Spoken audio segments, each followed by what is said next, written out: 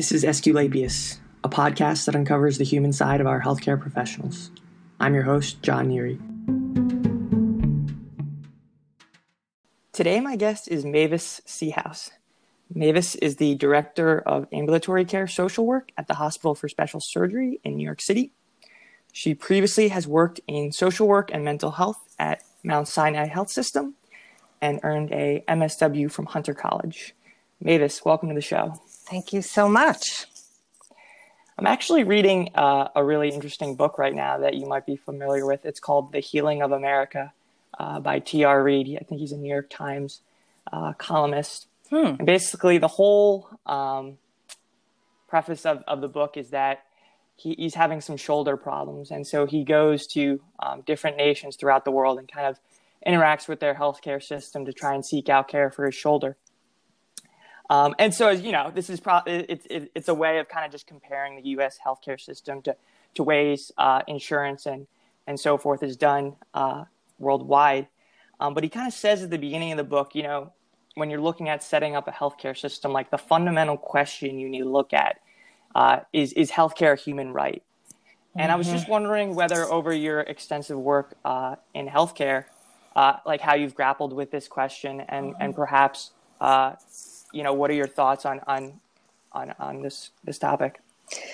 I actually think that I heard him interviewed on a podcast, the author of the book that you're mentioning. I guess that I don't think of the rest of the world. When I think about this question, I think about the United States and how we don't treat it as a right and how we are a very wealthy country and that we could certainly treat it as a right, afford to treat it as a right if it were viewed that way. So I don't know if I exactly grapple with it, the question, because here in this country, I see it as a right. I mean, it would be wonderful if it were a right everywhere. And I suppose theoretically, I believe it is a human right, but that way of phrasing it is a little confusing to me sometimes because I'm not sure how it applies in the rest of the world. But here, certainly, I see it as a human right. And I see it as a right that is denied people in a very wealthy country when they aren't wealthy, when they are from disenfranchised groups. So does that answer your question to an extent? Yeah, it does. It sounds like you're very much on board with healthcare as a right, especially because, you know, of the well-being of the U.S., right? It's a wealthy country and people should have access to healthcare. I think then you start picking through the weeds a little more and say, okay, if we treat it as a right, like what does that look like? Yeah. So like right now you can go to the emergency room and get healthcare for acute conditions, but it's then how far. I think most or if all people are on board with keeping that you should have that option regardless of your socioeconomic status. But then from there, it's how much further do you go in saying what is a right and what is not. And do you kind of, think about that as well in terms of how far you go with it? Well, I don't know that I think about it that way. I think a number of years ago, I read an article in the New Yorker about, I think it was Trenton or a town in New Jersey. I don't think it was Trenton, but it was in Western New Jersey, a town with a lot of poverty. And they collected lots and lots of data about the use of healthcare in this city. And it became very clear that most of the healthcare money was spent on about 6% of the people that lived in that city. You know, they went to the emergency room all the time. They had several chronic conditions each. They lived in poverty, etc. And the idea was that it would be quite expensive to provide them with, healthcare navigation support people who help them with their manage their biopsychosocial issues, but that ultimately they felt that it would be worth it. And I believe they did implement certain aspects of this program because all the healthcare money was being spent on them.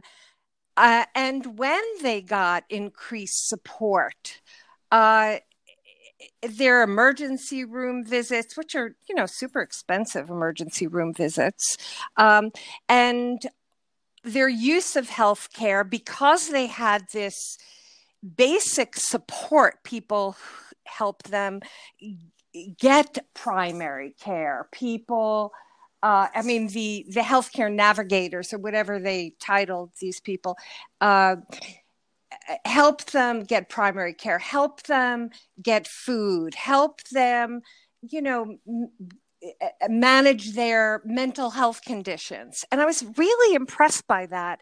So I think, I haven't heard of anywhere else where they're doing exactly that, but a couple of years ago, I know that New York Hospital was looking at having support for people who constantly came with chest pain and rapid heartbeats that they determined was anxiety.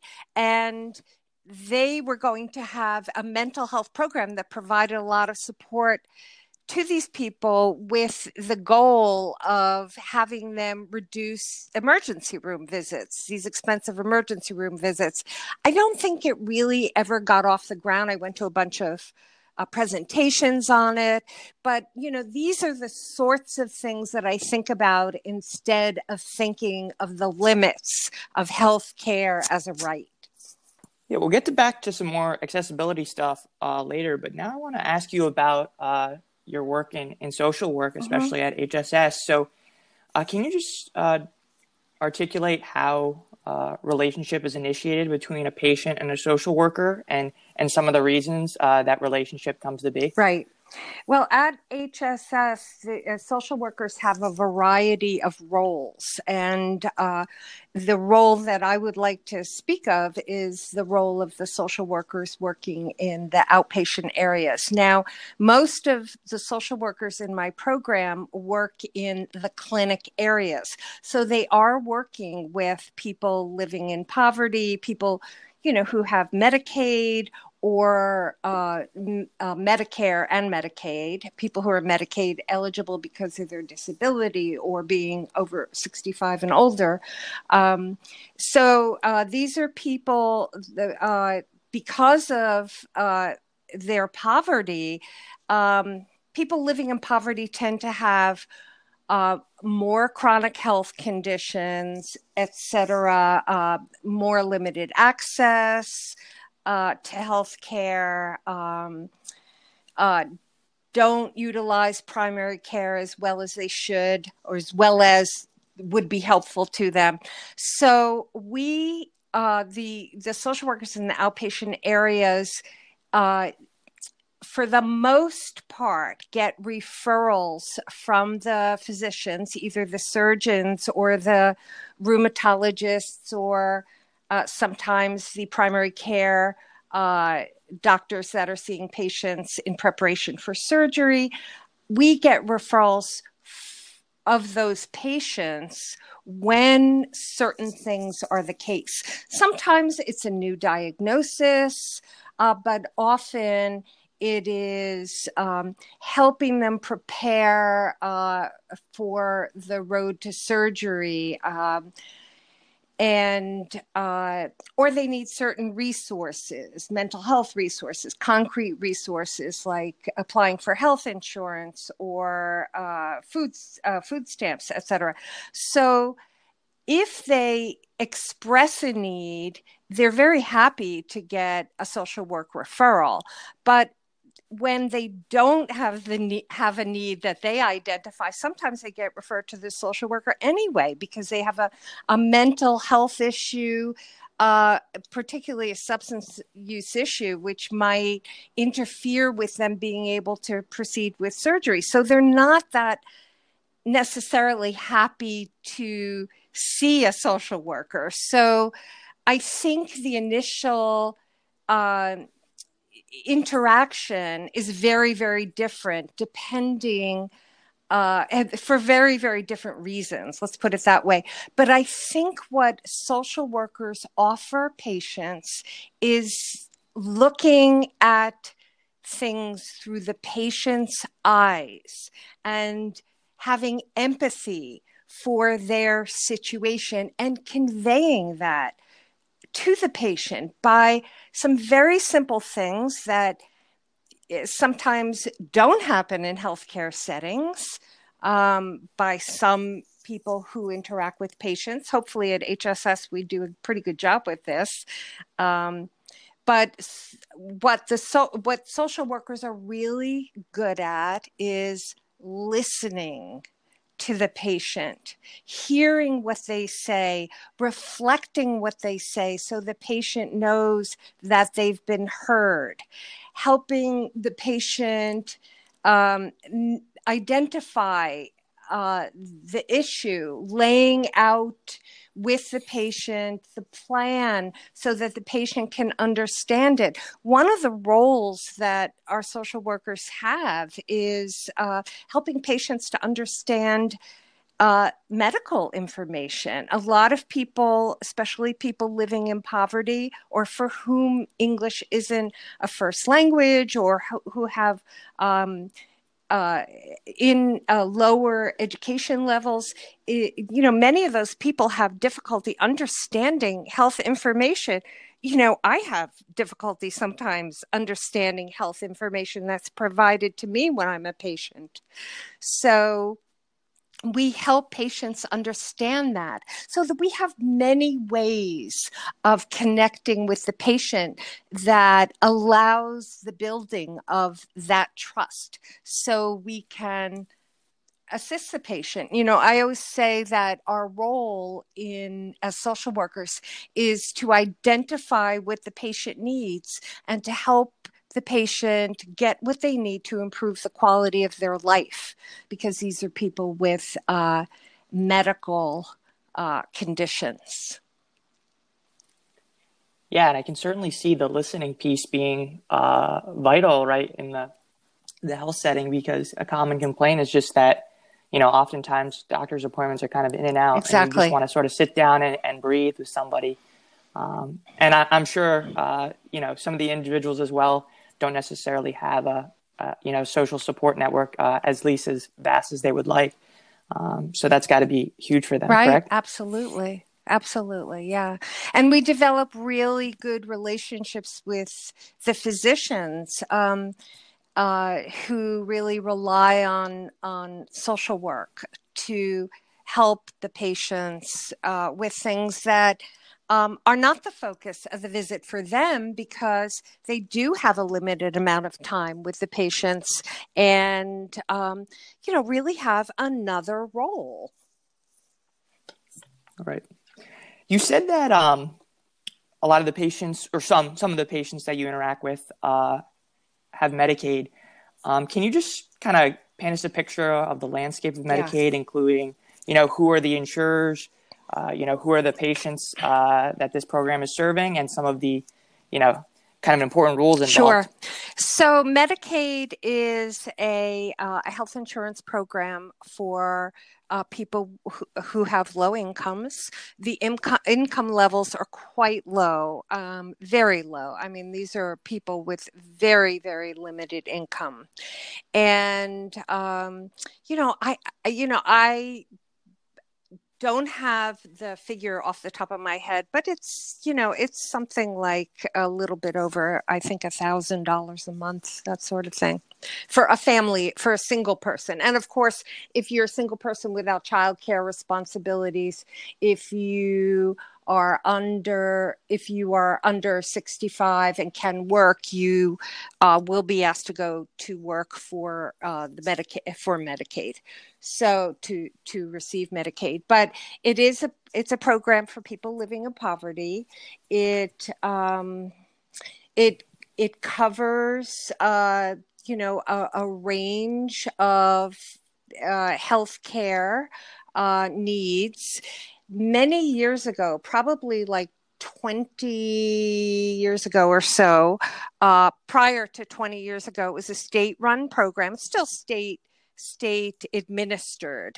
Some of the money comes from the federal government, but 20 years ago, people had Medicaid, and you could go to any provider that took Medicaid, and there are private providers that take Medicaid, but many people go to hospital systems who have clinics, which have clinics that take Medicaid, and very often, like at HSS, these clinics are places where in teaching hospitals, medical trainees in our hospital, residents and fellows, see the patients with supervision by the attending physicians, the more experienced senior physicians.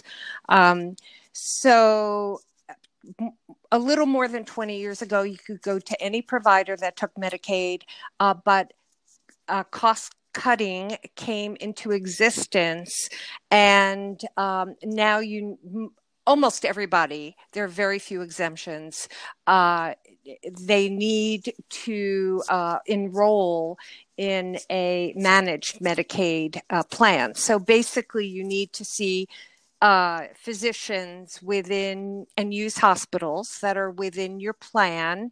And if you go outside of the plan, you need to get an out-of-network authorization, which is a complex process. You have to request that with medical documentation from the insurance company. And plans are different in terms of letting you go outside of the plan. Very often we see among the HSS patients, we take several plans, but not all Medicaid plans. And, we see patients who may have gone to several orthopedists, and everyone's saying to them, you really need to go to HSS. So they they want to come to HSS, but their plan doesn't allow them. They say, go in network because HSS is too expensive for us. That's an issue. Also, people very often have difficulty finding mental health treatment in their plan. The resources are often limited.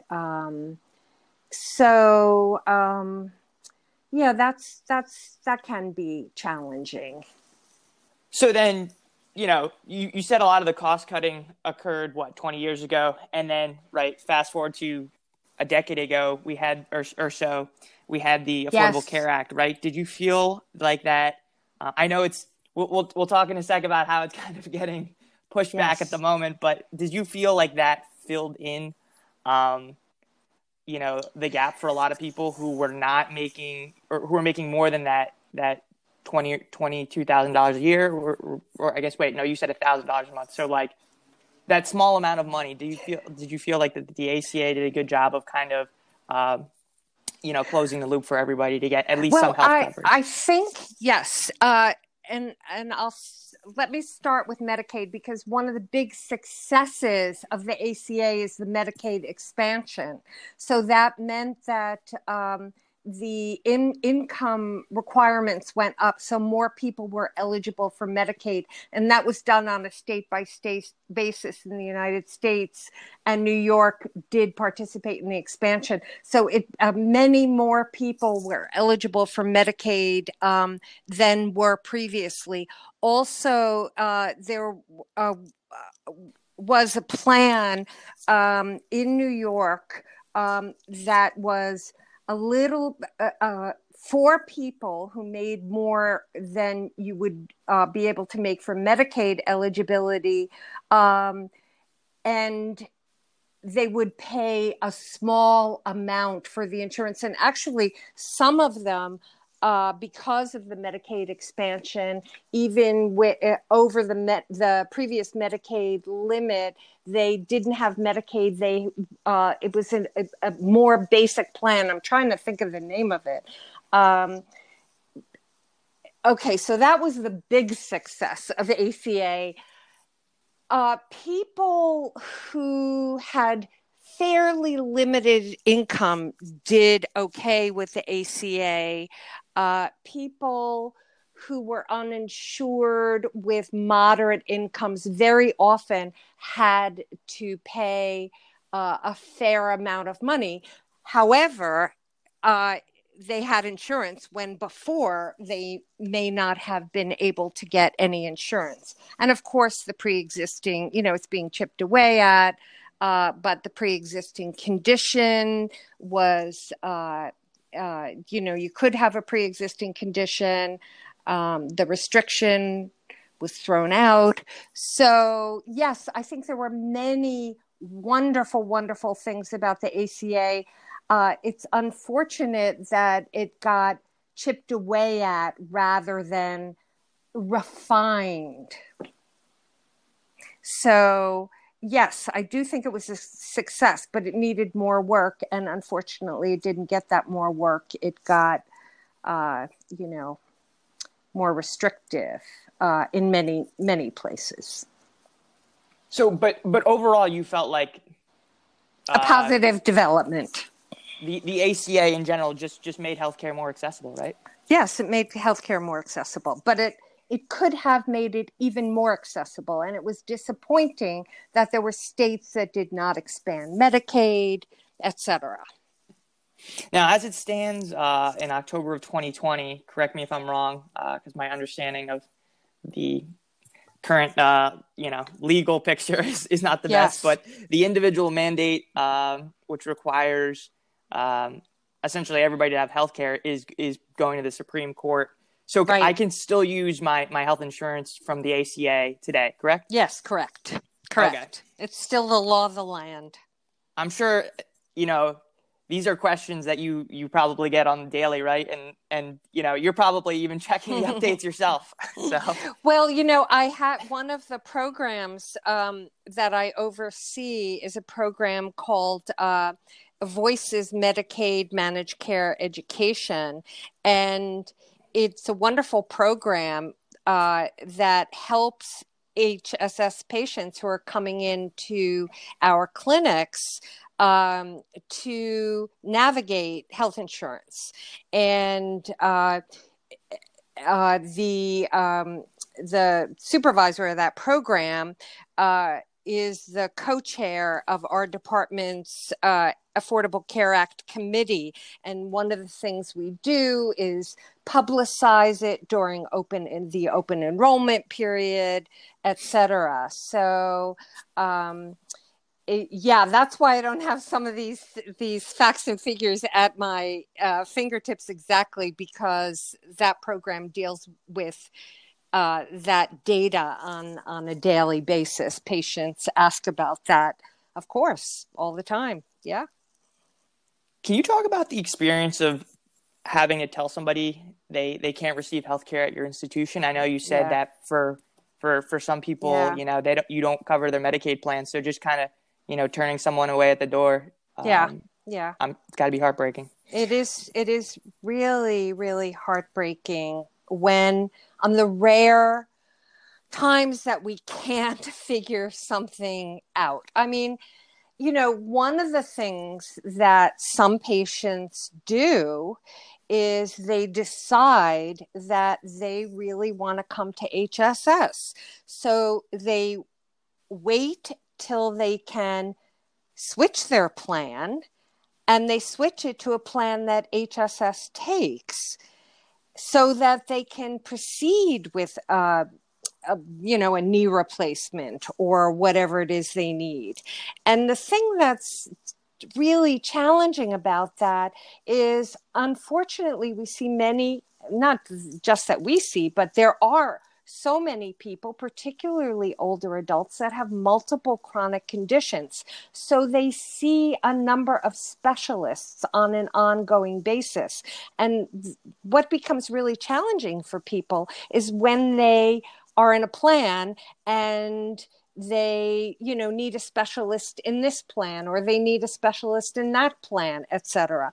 So some people actually leave their plans that they have lots of doctors in, or a trusted primary care doctor, and join a plan that we accept so they can proceed with surgery. And then afterward, they may go back to another plan, or then they find new providers and a new primary care doctor. So it's unfortunate that that's necessary. So those are the kinds of things that people do. So most of the time, I would say that rather than saying you can't come here, what we say is, we have a program that will help you figure out what your options are. And sometimes an option like that can be found. And sometimes we can even expedite the transfer to another plan, because usually it takes some time. If there's a really good medical reason for that. So, but there are times that, especially sometimes there are people out of state, and that's a challenge. I mean, HSS is number one in the country, right? So we get people with public insurance from out of state that want to come for our care. And, their local, their state Medicaid office needs to approve that. And sometimes that doesn't work out. When you think about the Upper East Side, there's just, like you just said, HSS is number one. There's so much world-class healthcare really throughout, I guess, New York City, right? Mm-hmm. Do you feel that these institutions are like doing enough to make their services available to low-income populations? That's a really tough question. I mean, I used to work at Mount Sinai, and that was something, everyone thought about there. I think the challenge, and Mount Sinai made quite a few improvements in that. I think the challenge is not so much the access to the care, it's equity in the care. So people who come in through clinics at hospitals very often have to wait longer for an appointment because the clinics tend to be very busy. A lot of people want to come in for clinic care. HSS a few years ago, more than a few years ago, expanded. HSS has experimented with various ways of making appointments more easily accessible in our clinics, adding certain screening clinics, for example, for knee and hip surgery. So you're not seeing the surgeon first. You're seeing someone who assesses, who's not going to be doing your surgery, but assesses the need for surgery. Screening for people with back pain. Are they going to a surgical clinic? Do they need to go to the surgical clinic? Or do they really just need PT? So I think we've tried some things, and I think that, HSS has really had very recently, with all of the social justice issues related to racism in our country and the how that's been brought to a higher level of awareness in many places in this country. I think HSS has an increased focus on diversity and inclusion as it relates to healthcare, and there are quite a few initiatives in progress to address equity in healthcare. And they're, in their infancy. They're proceeding now, so I don't really want to get too much into that. But it is an increased focus by HSS and probably lots of places. I mean, I attended a discussion session run by a physician at New York Hospital, and they are talking about, ways that they can advocate for and support and raise the level of awareness of justice in healthcare. So kind of expanding off that, how do you feel our healthcare system is currently, racist and discriminates against people of color? Well, I think all you really need to do is look at the deaths from COVID. African Americans and some other populations of color, Latinx and the Native American populations have much higher rates than white people, higher rates of infection, higher rates of death. And what this is based on are pre-existing conditions that are a symptom of racism: poverty, inadequate health care, nutritional issues. I think I've read in the last couple of years about this theory that and I think it's more than a theory, that some chronic illnesses, high blood pressure, heart disease, autoimmune diseases are really caused by, or a huge factor in them is the stress of living in a racist society. Yeah, absolutely. I think, like you said, it's certainly not just in healthcare, but in the nation's forefront of justice in racial issues. The bigger, when you just talk about healthcare, right? The big culprits that are kind of identified can be like just sort of the government and the way we set up our healthcare system, or insurance companies that are, for profit, or, drug companies. But just, working in a smaller setting, you're a lot closer to the healthcare providers. Do you think the physicians need to be kind of, pointed out as part of this healthcare issue that we're having, that, healthcare isn't accessible if insurance isn't accepted, and it's definitely certainly a hard thing to pinpoint, right? The cost of medical education is so high. Their services are, are so many years of education and training. They have skills that no other people have. But at the same time, do we need to have a discussion of medical compensation and like whether insurance is accepted, that physicians are part of this problem too. Well, it has to be a top-down decision, direction, a top-down decision. It has to be a decision at the top, and it has to be top-down direction, I think. And I do think that some of the cost needs to be borne by healthcare institutions and medical providers. I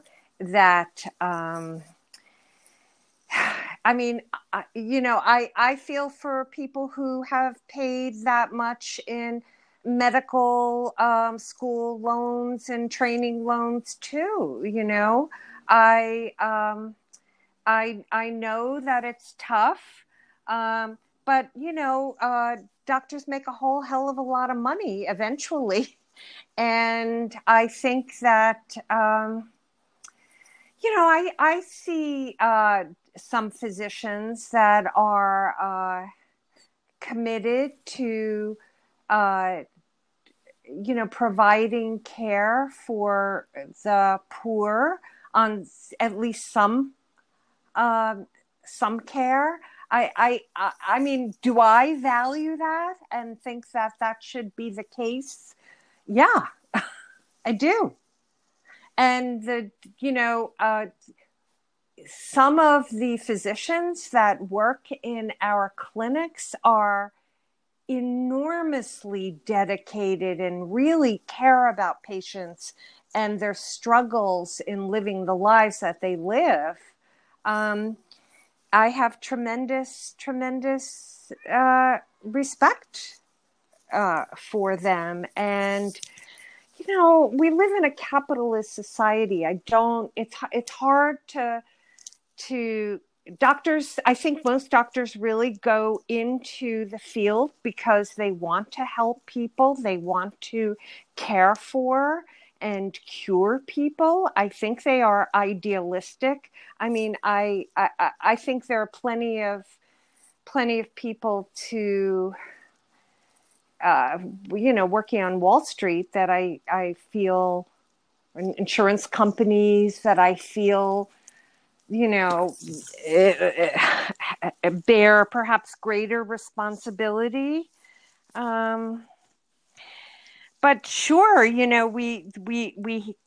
I remember that there was one attending in particular that, the head of an area at HSS who really, emphasized that attending should take some patients with Medicaid and required it, and I thought that was a really good thing to do. I kind of feel like something will play out on the medical education front, especially if we want to, make it more affordable. Like I was saying in the book I read, that the juxtaposition, other nations around the world, medical education is free or very little, but then the compensation isn't as much. So it's obviously no free lunch. Last thing I got for you. I know I mentioned that you've done some work in mental health in the past, and I know you're trained or at least familiar with dialectical behavioral therapy. And for some of our listeners who might not know, it's a mindfulness based basically course for acutely mentally ill people. And I was wondering if some of the mindfulness skills in DBT, is that some of the low-hanging fruit in our healthcare system that's being overlooked? For a lot of people who have, chronic conditions, substance abuse problems, like these skills could perhaps be pretty useful if they were implemented, in our school systems, in other social work settings, but often they're only reserved for acute mentally ill patients. So I was wondering if, you see mindfulness and DBT and other things of the like, playing a role going forward in our healthcare system. Absolutely. In a bigger way. And I think that it has been happening on more than it's certainly in the past. And by the way, we have a mindfulness and mindfulness based and stress reduction group that we do for our orthopedic patients, particularly those living with pain. And in our rheumatology patients, we have someone who is experienced in this area that teaches this class. And at the end, the social workers do a little group discussion, which is intended to really help the patients in the group put it into practice in their lives. Like, when are you going to use this?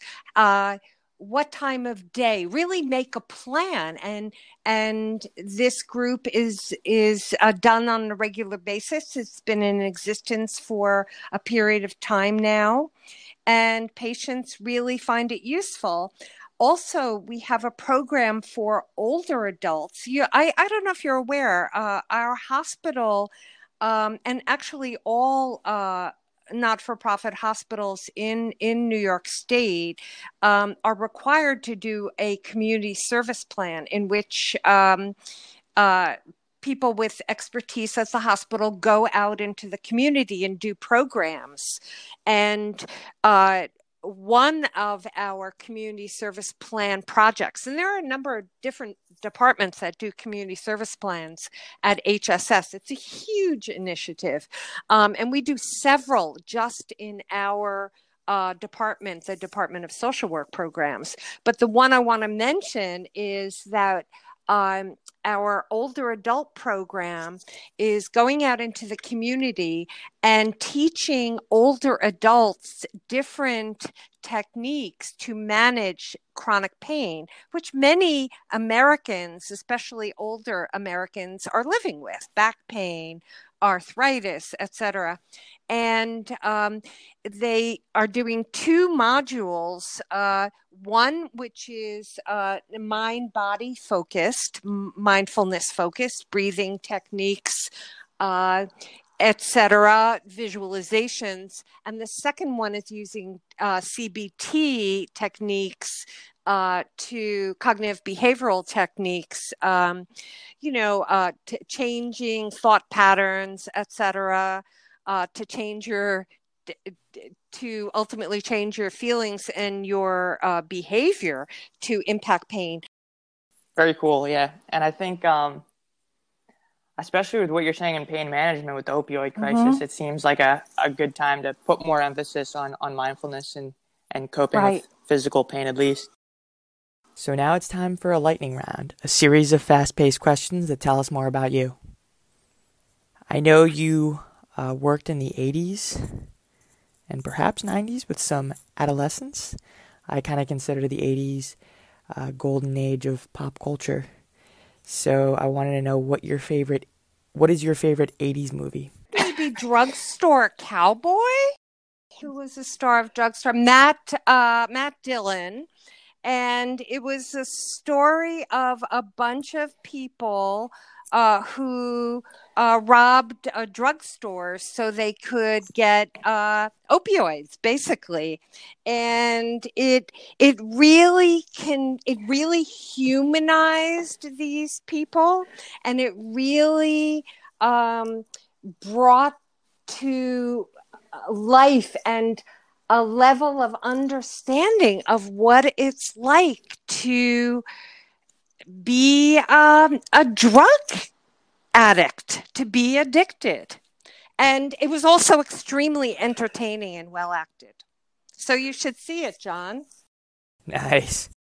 What is your go-to self-care technique? Love a hot bath with Epsom salts. And I like to do a lot of stretching and yoga. What is your favorite article of clothing? Love a nice dress. What is the most used app on your phone? Probably my podcast app. I walk everywhere. I walk to HSS and home every day, 35 minutes. So I listen to podcasts all the time. what is the one change you would make to healthcare? It's definitely universal health care. Don't have to think about that for a moment. Mavis Seahouse, thanks for joining the show.